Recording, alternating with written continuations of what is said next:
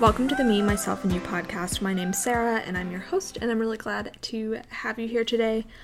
I don't know about you, but I'm really excited that it's October. I kind of love it. I'm a fall fan. Maybe I'm basic. I don't know. I guess today I wanted to share some just fall-themed self-care ideas. It'll probably be a short and sweet one, but I think it can be really fun to kind of have some themey self-care things to do in the fall or in whatever season to really just like indulge in the feeling of this season. So let's run through those. First off, DIY projects.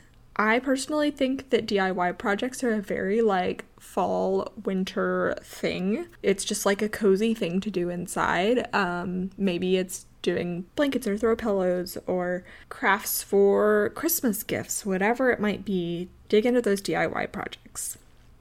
Next, baking. I think baking is such a fun part of fall for me. My mom used to make pumpkin muffins every single year. She still does. They're a much healthier version now. Still good, but she'll make those every single fall, and it's like this very just special thing. So baking things like that, cinnamon rolls, just goodies, for me, that has all the fall vibes, and can be a very, therapeutic experience to bake, to measure, and just use your hands and that kind of thing. Same with the DIY projects. It can just be this very therapeutic activity.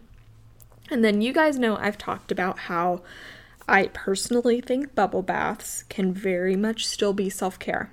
Bubble baths, face masks, all those, I think I've said froofy type self-care things can definitely 100% be self-care. It's just that you also have to keep in mind those really basic self-care things that are truly like working on yourself in addition.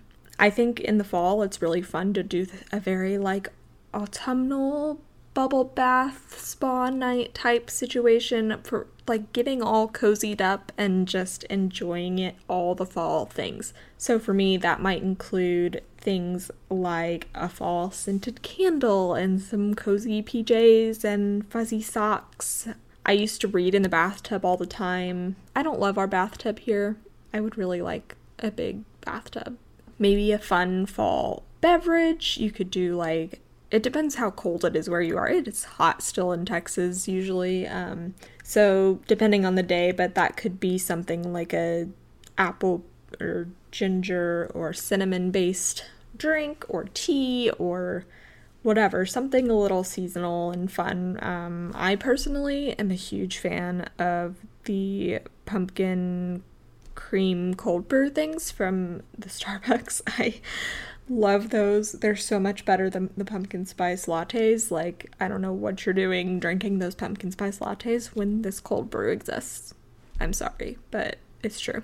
And then personally, I like to do my nails in a fun like fall color. I really like the dark reds, and you can do black, you could do like a gold would be fun. And then obviously like lotion and bath products and fun fall scents, and really just like envelop yourself in the cozy vibes, I guess, is my point with this one. I don't know. So I think these are definitely some fun starting points for some fall-themed self-care ideas. I know in Texas, another great thing to do in the fall for self-care is walking, because it finally starts to cool down a little bit, sort of.